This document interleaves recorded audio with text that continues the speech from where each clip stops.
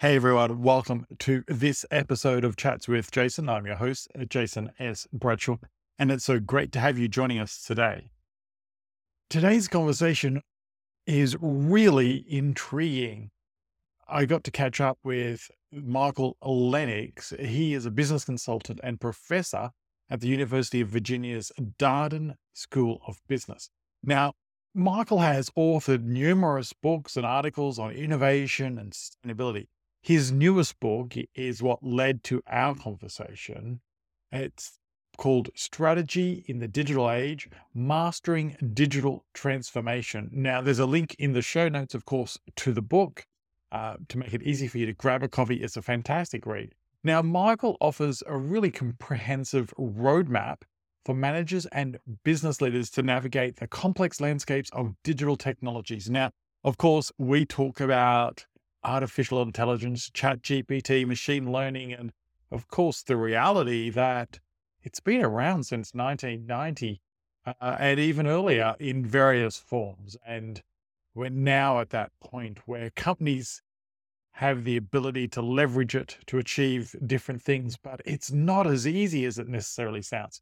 We'll dive into that and so much more in this episode. So let's jump into it and welcome Michael to Chats with Jason. So, Michael, congrats on the new book, Strategy in the Digital Age, Mastering Digital Transformation. It's an absolutely great book, and I certainly would recommend it to our audience. Congrats on the book again, Michael. Can you tell us a little bit about what led you to writing this book and why someone should pick up a copy? Yeah, absolutely. So I've been interested in digital technology going back decades now. But over the last 5 or 6 years, I've been teaching an elective of the same name, Strategy in the Digital Age. And in many ways, the book was inspired by my engagement with the students and the desire to write something that really pulls together a number of themes that I hadn't really seen in any other books or publications before. And as the name suggests, at the heart of what I'm talking about is business strategy. So the question becomes, how do you position yourself in this fastly evolving age of digital technologies, everything from AI to blockchain to the Internet of Things? It has profound implications in many different industries on what I would call kind of the fundamental nature of competition. So this book is really all about how you think about how this is going to change the nature of your business, the nature of competition, and then how you can successfully position yourself to do well in this evolving world. Mhm. Well, certainly a lot there for us to unpack. And only 5 years ago, there was a conversation around how hard it was to compete. You had to not just do things well, you had to do them better than your competitors. And then as technology continued to develop, it seems that the conversation has moved to, well, yes, of course, you've got to be able to deliver on your promise. You've got to be able to deliver slightly better than your competitors or in a unique way. But now you need to do it faster as well. It's no good just being better. You've got to be faster. And this is where a lot of companies are turning to digital tools, digital technologies to help them. And one of the buzzwords of this year, of course, is AI. So let's dive straight into AI. How do you see artificial intelligence or augmented intelligence, however you want to define it? How do you see AI playing a part strategically for businesses going forward? It's interesting, the excitement around AI, and it's particularly generative AI since the release of ChatGPT back in November has been fascinating. As someone who was actually learning AI techniques way back in the early 1990s, we were learning machine learning and neural networks. And as I always like to say, what we were missing back then, we didn't have the processing power we have today. We didn't have the size of the data sets that we have today to train the algorithms using these types of techniques. So I think there really is this sense that it's reached a certain stage of maturation now where it's become very tangible and real. And I think that's what's attracting so much interest. And it's improving every day in ways that are both exciting and obviously giving some people pause. I think we're just beginning to understand how specifically generative AI is going to impact a wide variety of industries. I also worry that we're probably at that point in the hype cycle where the interest and the rhetoric is probably far outstripping what the reality is going to be. So I wouldn't be surprised over the next 6 months, year, there's going to be what we typically see is this kind of retrenchment of like, well, maybe this isn't going to change everything tomorrow. That we have a little bit more time. I think the thoughtful companies will be really thinking about how is this engaging us in a way and empowering us in a way to, again, create competitive advantage and create maybe some differentiation from our competitors. I think that's going to end up being the key question, not just how quickly can I adopt ChatGPT in all my functions of my organization. Well, I think that's, as you said, the key, but the understanding that you don't have to be first to win the race, right? Yeah. Every single day I'm getting an email from someone saying, solve your sales problems with ChatGPT or something similar. So solve your customer service problem with it. But at the end of the day, if you don't actually know what you're going to be doing and why you're doing it, it doesn't matter what tool you have. And even if you do have the tool and know what you're doing, being first doesn't mean you're going to win it. It's interesting you say that the thoughtful companies are going to look at how this can deliver a competitive advantage. I've worked in some of the world's largest enterprises, and quite often the conversation would lend to, well, if we've got $5 million, we can do a 2-year or a 12-month technology project, and that will solve the problem, whatever the problem is. And then, of course, it doesn't solve the problem, and you've wasted the money and the time. So are you seeing in your work right now that there are companies that are taking a pause on the investment, or are they investing in an experimentation way, but thinking it's not going to solve all their problems right away? Well, I think there's a whole number of really interesting things you just touched upon. So one of the things I talk about in the book is what I call the digital transformation stack. So if you think about the pieces that you need to kind of innovate or adopt to have success, at the base of it is what I call digital infrastructure. This is everything from cloud computing to building data lakes, getting your data organized. Above that, we have what I would call data and analytics, the kind of sophisticated tools we can apply to the data that we collect. And AI falls into that category in all its forms. Then you begin to start thinking about actual applications, digital applications you can create with this technology. And that might be something internal, maybe for your HR group, maybe it's external for your customers or the like. And then the top of the stack is digital strategy. And not surprisingly, I think this is critically important. I like to make the joke that, a lot of digital transformation efforts, AI efforts, are like, making the engines on the Titanic go faster or more efficiently. At the end of the day, you still hit the iceberg. So the key is to know where to steer the ship. And so where I've seen a lot of companies fail is they start a digital transformation project, and again, I'd put generative AI in that category, and they start at the bottom of the stack. They immediately go to their IT organization and they want to spend dollars on technology, not thinking through, well, where are they trying to go? My running joke is I run into a lot of companies who say they want to be the Google of X, or maybe now the OpenAI of X. And my response is, you're not going to be the OpenAI of X. OpenAI is going to be the OpenAI of X. You really need to think through, what do you bring to the table, and how does the technology allow you to leverage it in a way that creates value?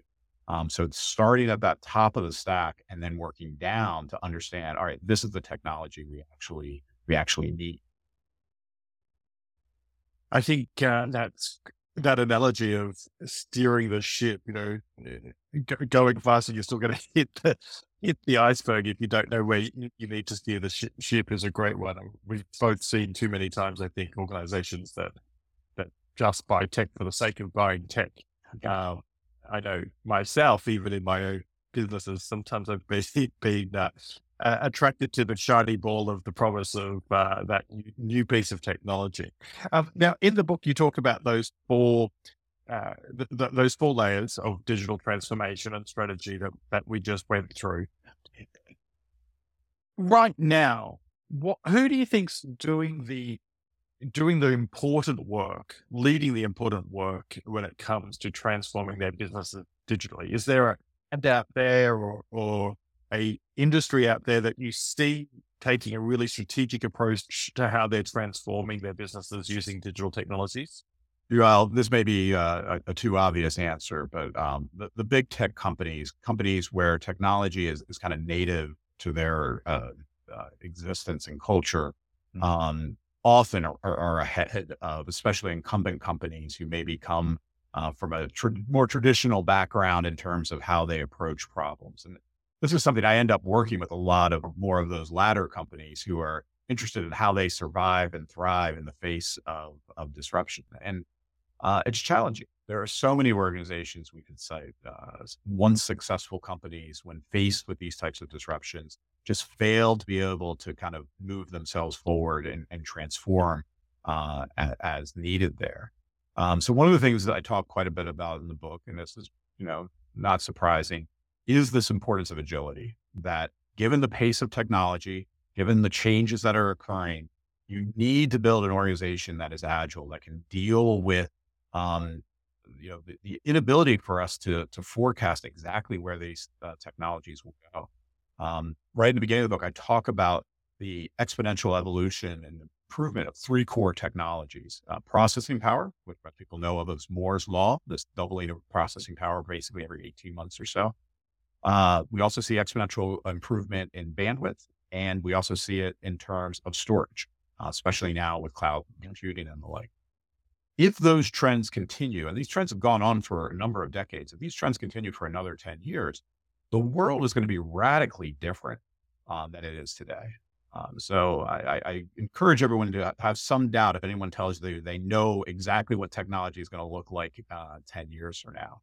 So for an organization, that makes planning very hard. It means that you have to build in the muscle memory, if you will, for innovating, for being agile, for repositioning. I think there's a misconception, especially in even the tech sector, especially in the Bay Area, that strategy is the antithesis of what you want to do in a new tech venture where you want to just move quick and break things, as Mark Zuckerberg famously once said. And I totally disagree with that perspective. It's really important to have a line of sight of where you're trying to go. Strategy is not, though, saying this is the direction and then never revisiting it again. Strategy is actually a very dynamic process where you need to be constantly reflecting on what are you learning? Do we need to pivot? Do we need to consider a new direction? And so I think, going all the way back to where we started with generative AI, that learning mentality is going to be absolutely critical right now because the technology is moving so quickly. It's not clear exactly where it will be, even in 6 months from now. So what can you learn about it right now that's going to help position you better as that technology evolves? So what have you seen stops companies having this agility, this experimentation approach to business? Yeah, there's so many pathologies that companies have.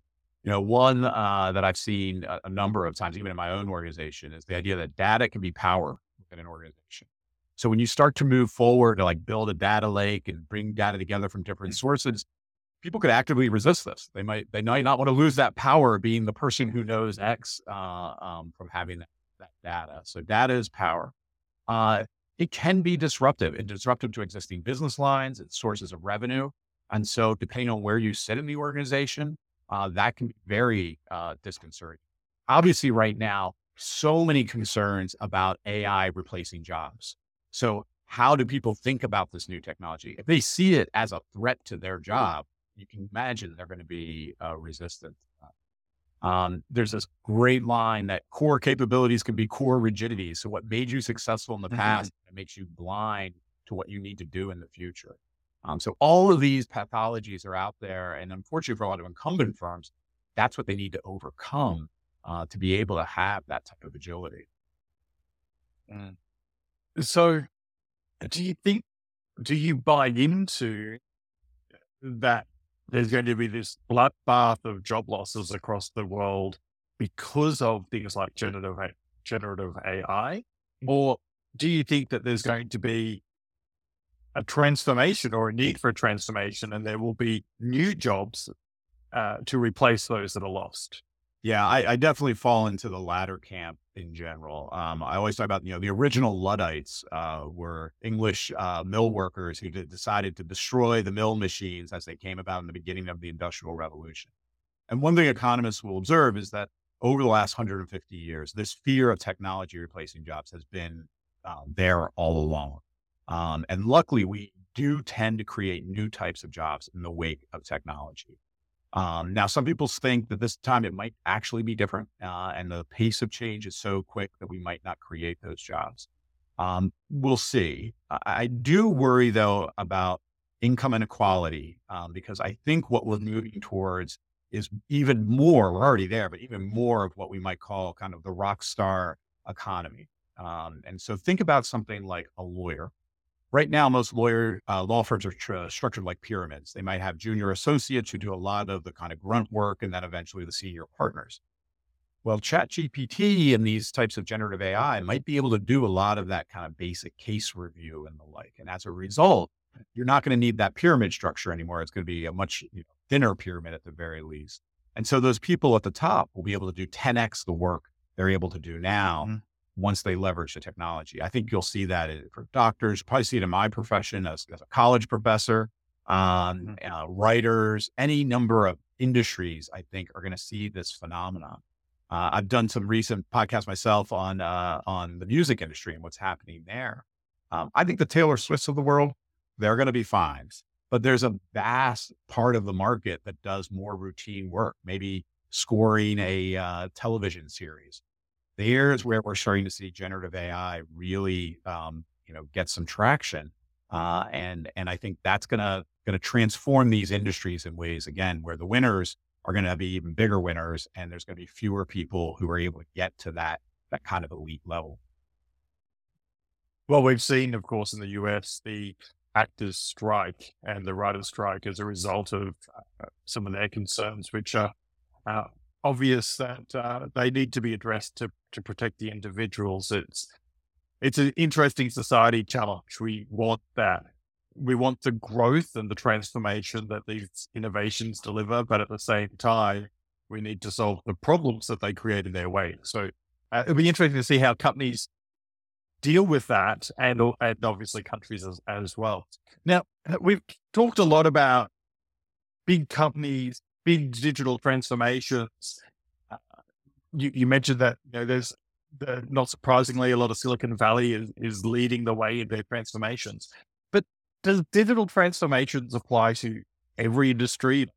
Like if I'm Chick-fil-A, do I need to worry about digital transformation? I sell chicken burgers. Right. I like to say that I have not yet found an industry that isn't violating some of the pressures of digital transformation. It's funny you mentioned, Chick-fil-A, the ways in which they've improved their operations by leveraging, digital ordering, moving more towards, lines of cars coming through rather than people coming into the store. The ways that then creates data that can be used for customer engagement more broadly. I think even in those types of businesses, retail businesses like that, they are feeling some of the pressures of digital transformation. If you think about old line manufacturing businesses, one of the things that's happening is not only automation, which is a more obvious one, but what we call the Internet of Things and things like digital twins. So using simulation and VR to create alternative realities of the real world to try to improve operational efficiency and the like. So even in the quote unquote physical world, we're seeing digitization have an impact here. But the important thing to recognize is those impacts aren't going to be the same in every industry. And in some industries, they might reaffirm the existing strengths and capabilities you have as an organization. And in others, they could be quite disruptive in terms of what you have historically done. Yeah, I think it comes back to a point you made earlier. Businesses need to be prepared to be agile. They need to be prepared to experiment, to test out all the different technologies that are coming down the path to see which one will deliver the best competitive advantage for them. Now, you have a number of resources, a number of books that you've written over the years on this topic, really. You're not so much just digital, but on business transformation. How can people follow your work and learn more about you? Well, I can suggest you go to my website, which is very simply michaellennox.com, which is Lenox for the last name there. And as you mentioned, I've been very interested in transformation, not only for digital, but also around things like decarbonization and climate change. And really trying to understand those industry dynamics are so important for so many different domains. So you wrote a book. I can't remember the title. Sorry, but Can Business about green Save the Earth. Yes, tried to be a little provocative with the title there. It definitely caught my attention when I was checking out your website. What's the answer? Can business save the earth? I'm going to give the good academic response, which is depends. But what I really was getting at in that book is that if you think about some of the challenges we face in terms of sustainability, environment, in particular climate change, it is hard for me to see a path forward that doesn't have coming with it significant innovation, both in the underlying technology and also in many cases, the underlying business model within these industries. And so what the book talks about is how do we think about innovation and transformation, both from the private sector, but also the role the public sector plays in helping inspire that along. Again, I think if we're going to make progress on decarbonization, we're going to need to bend the cost curve on these, clean, quote unquote, clean technologies so that they are hopefully actually the lower cost alternative compared to existing technologies. And there's actually a number of really interesting domains where that's occurring. It's happening in electric vehicles. It's happening in renewable energy. And those are all very positive trends towards decarbonization.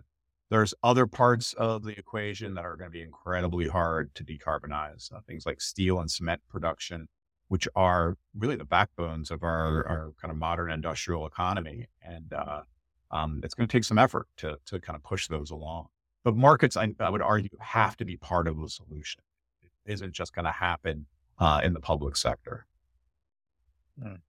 Makes perfect sense. Well, as I promised, Michael has definitely delivered a lot of thought-provoking topics for us today. And as you can tell, just by us having that brief conversation about just one of his other books, he has studied the deep business transformation and business impacts on society and can help you grow your business and to evolve your business from a really loaded perspective. So, Michael, I really appreciate you sharing your insights and your wisdom with us today.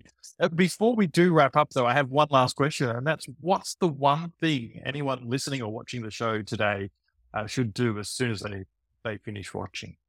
I think, well, other than go read the book, of course, I'll go back to this notion of strategy because I do feel like it's missing sometimes. That strategy is almost always about where is your unique, differentiated, competitive position. It is not how do we follow just the best practices that are out there.